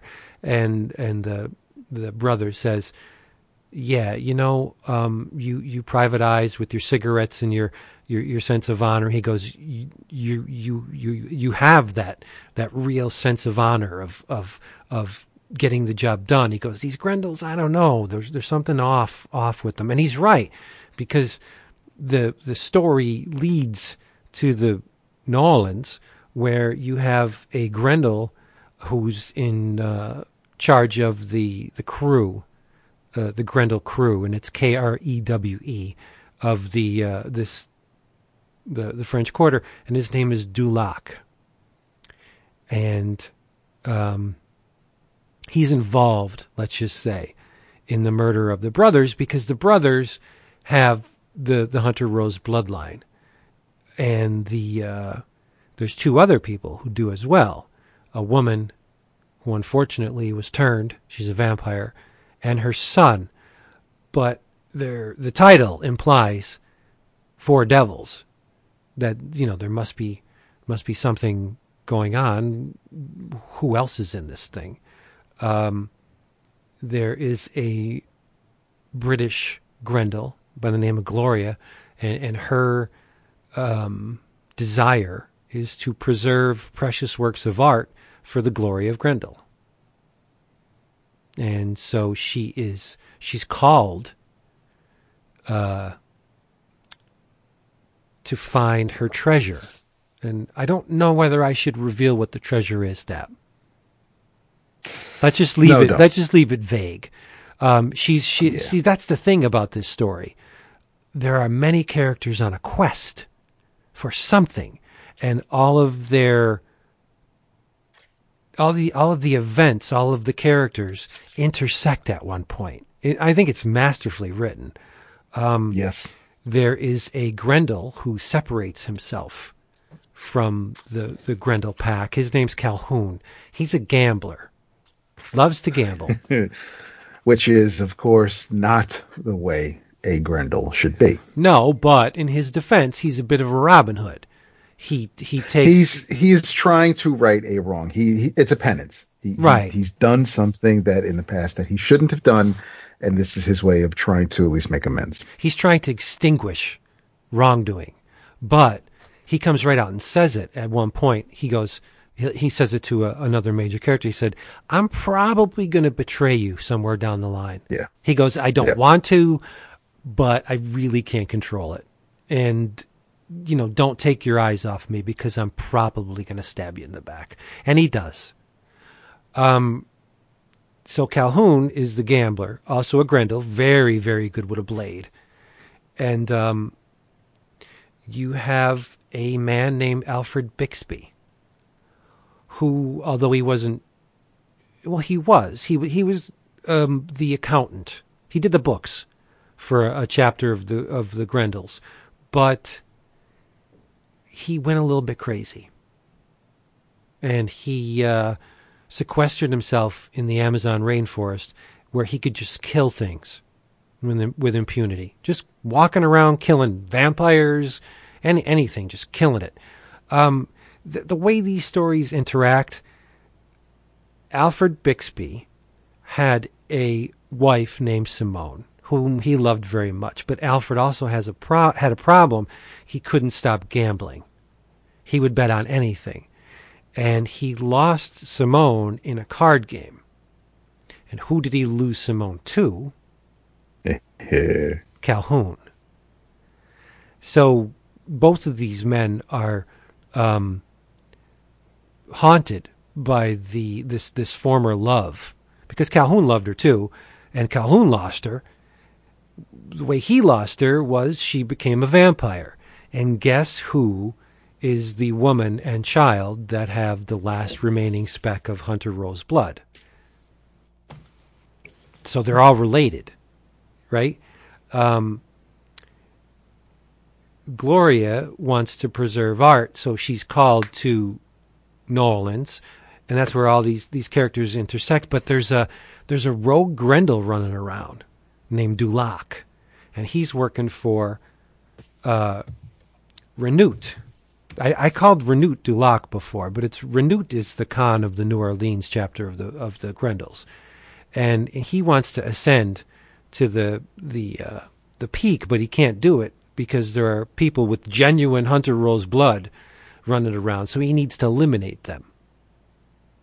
And that's where this whole story just spins all out of control.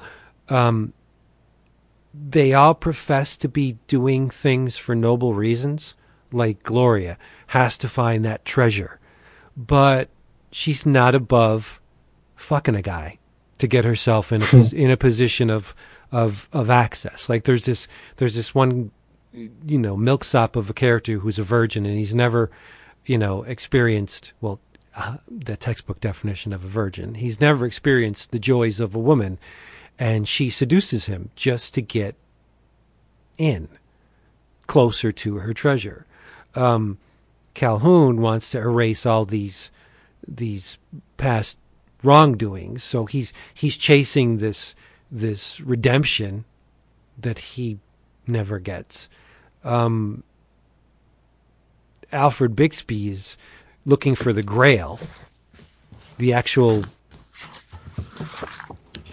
Well, he's looking for the Grail, and he's absolutely insane because he flip-flops back and forth between Alfred Bixby and this character who thinks he's a knight in the service of Charlemagne. So there's a Fat Tuesday parade going on in New Orleans, and he thinks all of the people there in costume are trolls. So he just starts killing people willy-nilly. And then that's when the shit really hits the fan. But I'm amazed at the complexity of this story. Mantovani, something happened to him and he lost a hand. And they replaced his hand with, he went for the upscale model. They replaced his hand. Well, because his body wouldn't, it rejected the plastic. Right. So his hand had to be made out of something more of stronger material. So they gave him a silver hand. And what is silver very effective against? Vampires. It's just it's so dense, and the characterizations are amazing. Like, you want to hate Mantovani. Like, he's your typical gumshoe, doesn't give a shit about his appearance. He's overweight and drinks and smokes a lot, but he's the one person in the story that has, I think, he's the most honorable person in the story. Like, he never quits chasing that resolution. He doesn't have any money. Nobody's going to hire a private detective in these times with all the Grendels doing it for free. But he gets himself in the hole, monetary wise, just to fly down to Louisiana to chase the resolution of this story. Like, he puts himself out. See, because of my attraction to like the old Bogart movies, and they're just, I didn't dislike Joseph from the start. He is a little, he might not be polished, but I did think that I didn't dislike him. I didn't scoff when he showed up. I mean, he's pretty much the first guy you meet, so he's the first character in the story. But I think I really loved him in the second issue, where he's talking about, when you want to get to know your way around, there's one place to go, and he starts talking about the library as if it's a woman, and I was like, that is fantastic for Robinson to pull. I thought that was fantastic, and my only quibble with the story is the way Teddy wants to draw smoke. Oh, I love it. It looks like sperm floating in the air. It looks like pieces of tissue floating around. It looks like anything but smoke. And I didn't know if I didn't know if it was cold, if that was supposed to be his breath. I don't know if he was smoking. I don't know what the hell was going on in that hotel room, but I was just like, I did those things, and I keep finding, I went back earlier in the series and in the issue in the story, and as he's walking out of his office, he's smoking, and so it's present, early on. It's not like Kristiansen was just decided to, I'm just going to draw smoke like this for no reason. It was just, it's always been there, but it was more of it annoyed me more than anything else. But it was but it is absolutely one of my favorite non-Wagner written Grendel stories, and it's the connection to, because when I think I first came across when they first announced the Grendel Tales, I thought they were just going to, I knew they weren't written by Matt. They were tales created by other people that Matt just oversee, but I didn't think they were going to be so tied into the 60 issues that came before. And no, but they're tight. Yeah. Any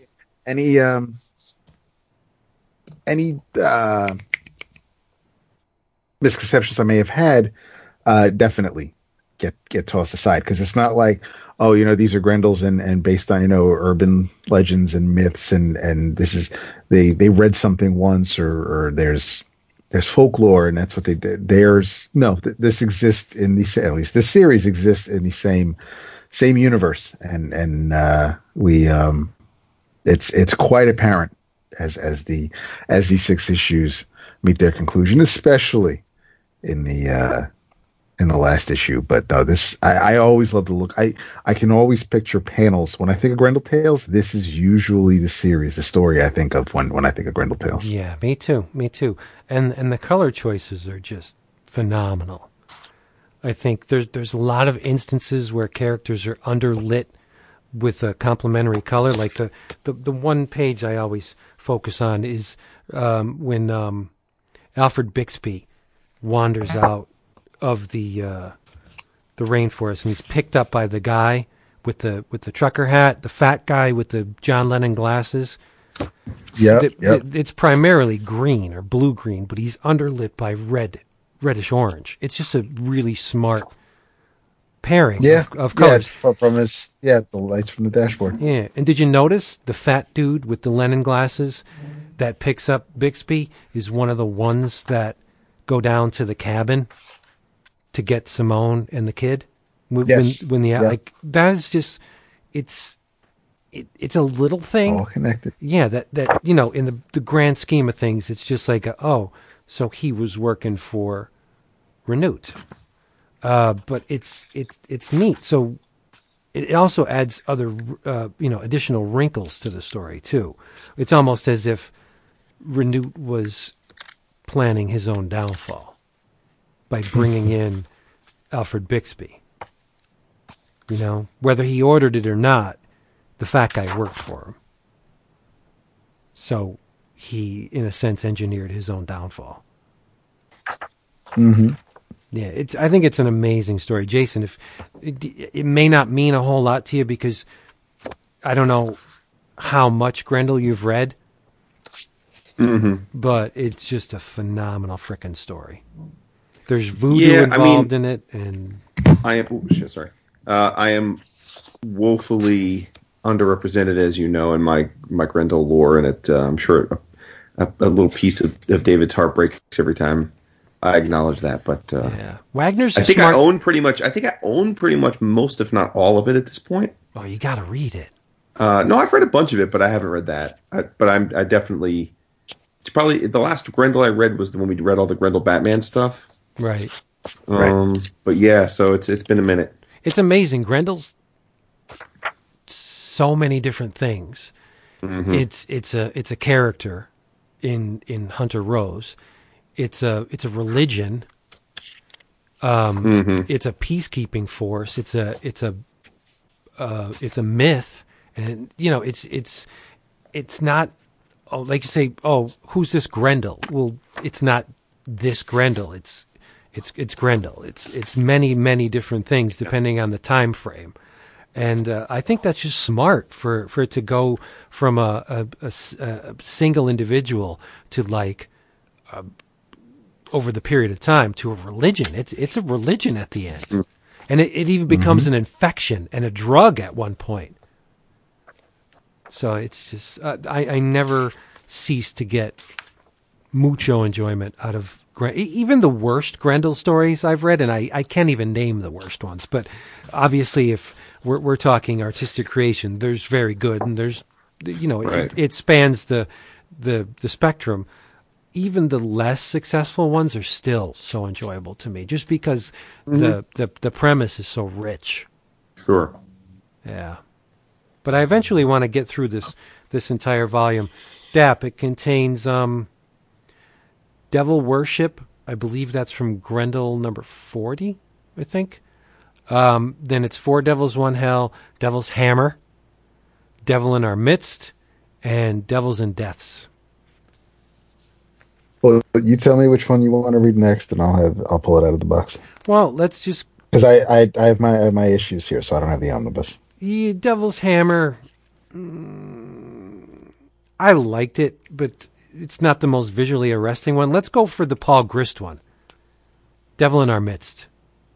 Okay. That's a great story. We should just do a sweep and just read it from the beginning to the end. And I think when you do that, you got to read the Grendel Tales with it. That's bold. That is bold. That's a lot of reading. That's bold. I mean, that is 2018. It could be an ongoing project. It could. Yeah. We'll skip that Hunter Rose stuff. We'll get to the good stuff. The Kristiansen. You're adorable. Yeah, it's funny how you forgot that when you were talking about the not so good Grendel stuff, but whatever. Oh no, I like the Hunter Rose stuff. He's just not my favorite. He's not. I mean, he's so arrogant. It's all good. He's like Bruce Wayne. Well, we need to. We got other obligations to the patrons, so we gotta wrap this up. What? Yes, sir. All right, let me write this down. Grendel Tales. All right, people. Hey, we thank you for being here with us on this somewhat truncated episode. Damn, I get the Adobe thing all the time popping up on my laptop. We hope you will come back next time. Remember, the only place to go for inexpensive comics is DCBS, Discount Comic Book Service. They will get you what you want at a fraction of the price the other people are paying. You'll be too cool for school if you go to dcbservice.com. In the meantime, in your travels, I should say. Wow, I got a whole bunch of nothing. I do. Read / Resurrection. I talked about the first issue. I read the second issue. It is a whole bunch of fun. Like I said, Cassie takes an offer to be a camp counselor in a camp designed to serve children who have been in bloodthirsty situations or have been tainted by the supernatural. And so she's goes down to this camp, and it just so happens that the camp counselor's daughter is a gorgeous blonde, and Cassie has to restrain herself because Cassie likes the women's. And she does. And that premise with the doctor that was using the reanimating fluid to revive the zombies and send them Cassie's way. Remember I talked about that? Well, at the end of issue 2, there's a body on his slab that will make your eyebrows raise. Guess who it is? Vlad. Yep. Nice. Yeah. I don't even read the book, and I guessed it. So it's not a stretch, buddy. Wow. So the status quo may be restored in the hack slash, but no, I'm loving it. It's I'm very glad to hear that. The daughter is bent over, reaching for something, and Cassie's looking at her. She's thinking, "Don't do it! Don't do it! Don't do it! Don't do it!" It's cute. It's funny. And I like the fact that Cassie relies on a bat because she says bats don't need to be reloaded. They won't run out of bullets.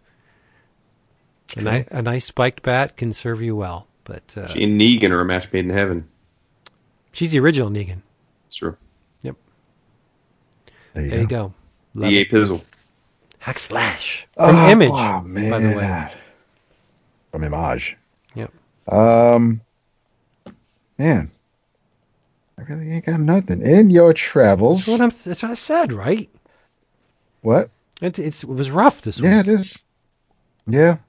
Here you go. Because I actually fired this up in the Comixology app. I just didn't get very far into it. Basically, I was still just staring at the cover. But this is written by Mr. Donny Cates, and it is illustrated by Geoff Shaw with Antonio Fabella as your color artist. This is, as of the 13th issue, Thanos. And it is, the title of the story is Thanos Wins Part 1.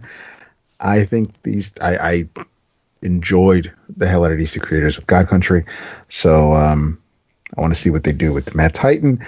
And since Geoff did such a great thing with it when the title started for those 12 issues, I want to see what the new creative team does, and I like this creative team. So this is an In Your Travels that I can't speak on, so come along for the ride, basically. I'm surprised they didn't stop at issue 12 and renumber it. That may have gone against the whole legacy aspect of it because they're trying to continue the numbering. Yeah, you're Good right. point. You're right. Good point. Good call. I love my family dearly. Thanks, man. What's that? That's good. That's good. It's good good to love your family. No, it's good. But I think that they are often not great at geek gift giving because they're intimidated by the fact that, let's be honest, I buy myself a lot of geeky things. Mm-hmm. And so they never really feel either they don't know what to get or they feel as though it would be lost in the piles of other stuff that I get on my own.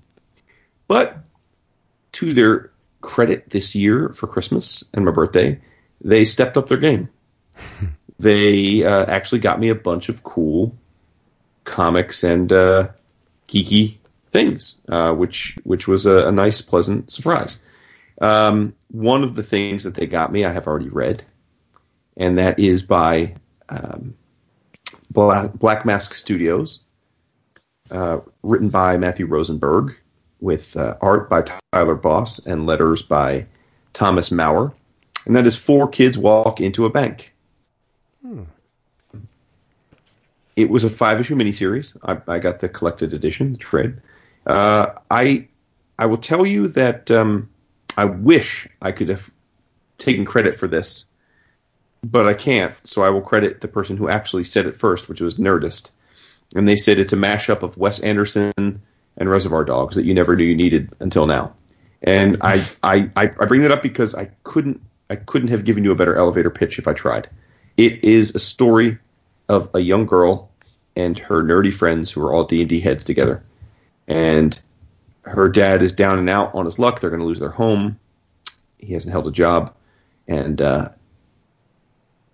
he is confronted by some ne'er-do-wells. Turns out that said ne'er-do-wells are bank robbers, and he has a past with them. So Paige, the daughter, decides she doesn't want her dad to go to jail for robbing a bank and screwing it up. So she and her friends decide to rob the bank themselves. And it is this strange, it's a fascinatingly toned book because it doesn't play for laughs. It's not purely serious. And that's why I think Wes Anderson is such a great evocation, because there is a dark humor to it, but it's a fairly tragic set of circumstances. So it almost feels surreal, but not in a, I mean, I guess a lot of comics are surreal, but it feels as though you're kind of looking at an Earth that's pretty much like ours. It's like 98% like ours, but it's just a bit out of phase. It's just a bit. It's like it's like the next dimension over in a parallel dimension of infinite dimensions. And I loved it. I thought it was incredibly well paced. I can't speak to how the individual issues read, but I read this in one sitting, and it is a credit to this team of lifelong buddies who did this book together, and I can see why they're all on the up and up now, doing other stuff. This is considered Rosenberg and Tyler's, Matthew and Tyler's, we knew them when kind of book, right? Kind of like with Jason Aaron on the other side, or Nightly News for Hickman. This is that book for them. And I think it's definitely a book that everybody should read. I think it's, full disclosure, I don't think it raised to the level of something that will win an 11 o'clocker for me. But I certainly think it would be on a short list if we don't do this, but if we did like a semifinal round for some of our key categories, that this would probably factor into that, be in my top 5 kind of thing for the year, but not necessarily the winner. So very much recommend it. 4 Kids Walk into a Bank by Black Mask Studios. And I have to say, stay tuned for Black Mask. I think we haven't talked about them all that much, but the things they're doing, at least the few that I have read thus far, are definitely worth your attention. Between this and Space Riders and We Can Never Go Home, I think they're doing some very interesting things, and it's someone we should pay attention to in the coming years. The Dregs. I forgot that Dregs was Black Mirror. I forgot that as well. Yep. So yeah, yep, absolutely. They do a lot of good stuff. Mm-hmm. And I like Hell Exit. So yeah, and then they have it is the artist on the Dregs who we met at New York Comic Con. His book is coming out from Black Mask as well, right? Mm-hmm. Next year. It's ordered. Yeah. Nice. Yep. Fun fact. Was it in previous? As if anyone cared. My least favorite Quentin Tarantino movie? Reservoir Dogs? Reservoir Dogs. Yep. Interesting. Wow. That's my favorite. That's interesting. I think the whole Michael Madsen stuck in the middle with you scene is so frickin' contrived. It's so... You don't... But, see, I can't... Not that we're going to get into maybe we can carry this over to the video chat. Yeah. I can't... But it was also his first film. You know what I mean? Yeah, sure. I find it horribly boring. Wow. Yeah. Oh, I definitely find it boring. I've probably seen it 20 times. Yeah. It's hardly racist. Yeah, well, it has a real solid cast, too. It's just that, I don't know. I mean, Michael Madsen's a horrible human being. Yeah. More than you mean in real life, or yeah, more than Tom Sizemore? Yeah, I think worse than Tom Sizemore. Yeah. Oh, okay. All right. Yeah, he's an abuser. Yep. But you stick him in a role like that, and he's perfect for it, right? Yeah, I mean, Madsen's been arrested multiple times for child abuse, so just the record. Oh, lovely. Yeah, lovely. Yeah. And Lawrence Tierney, come on, that's gold. Oh, but, dude, he's great. Yeah. And I love Tim Roth and then Harvey Keitel. You're not going to die. They're just driving down so they can. Oh no, it was the way it ends. The whole off-camera scene. It's definitely something for 88, 90 minutes or whatever. I can just kind of tune everything else out and just stay tuned to that. It's one of the few. It's one of Quentin's only movies I can do that with, but there aren't a lot of movies where I can just kind of sit down and forget about everything else while I'm not concerned about other things going on in my life or the world. Mm-hmm. Yeah. So there was a weird YouTube video. Oh, I'm sorry. I thought we were done. That's okay. There was a YouTube video made probably 2 years ago, so it doesn't have Hateful Eight or it doesn't have Hateful Eight for sure. But of all the Tarantino movies, it was a mashup of all the times that someone said fuck. Wow. How long is that? It's 26 minutes and 37 seconds. Wow. So through 2015, so it doesn't include the last two films, I guess. So it doesn't include this or what was the one before this? The slavery one. Django.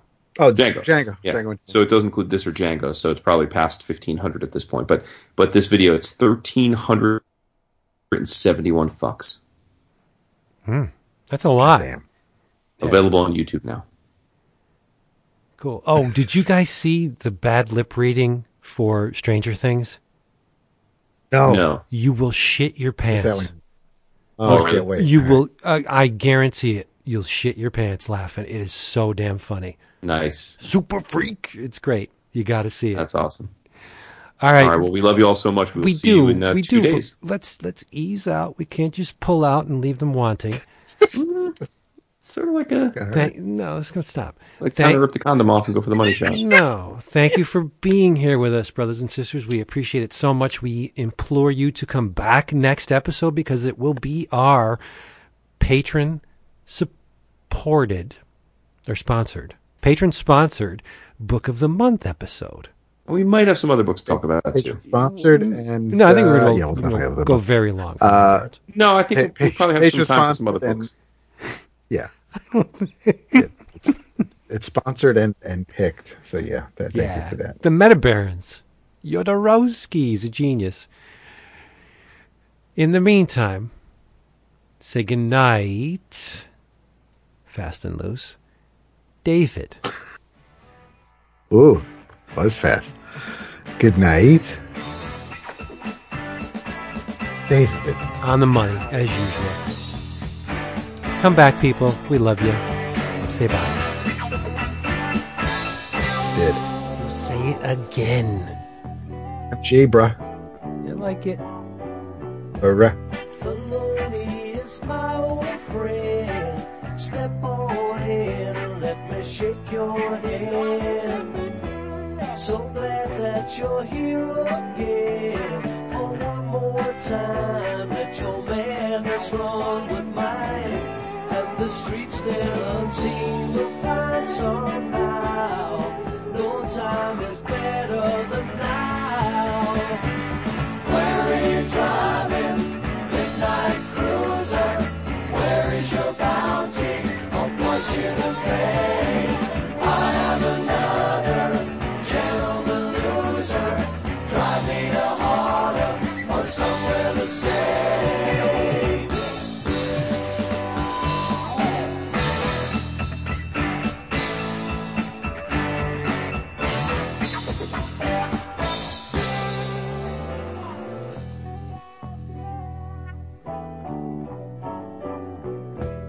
The world that we used to know, people tell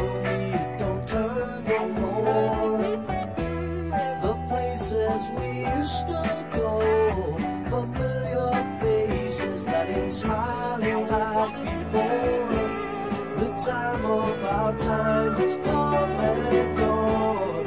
I feel we've been waiting too long. Where are you driving? Midnight cruiser. Where is your bounty of fortune and fame? I am another gentleman loser. Drive me to Harlem or somewhere the same.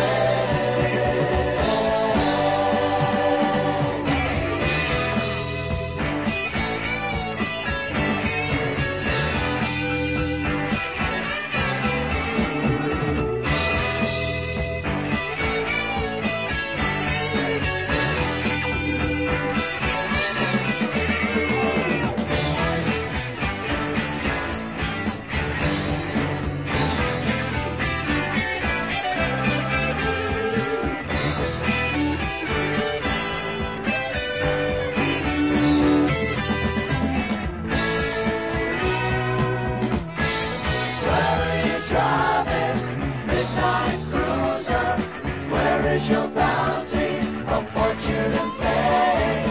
I am another gentleman loser. Drive me to Harlem or somewhere the same.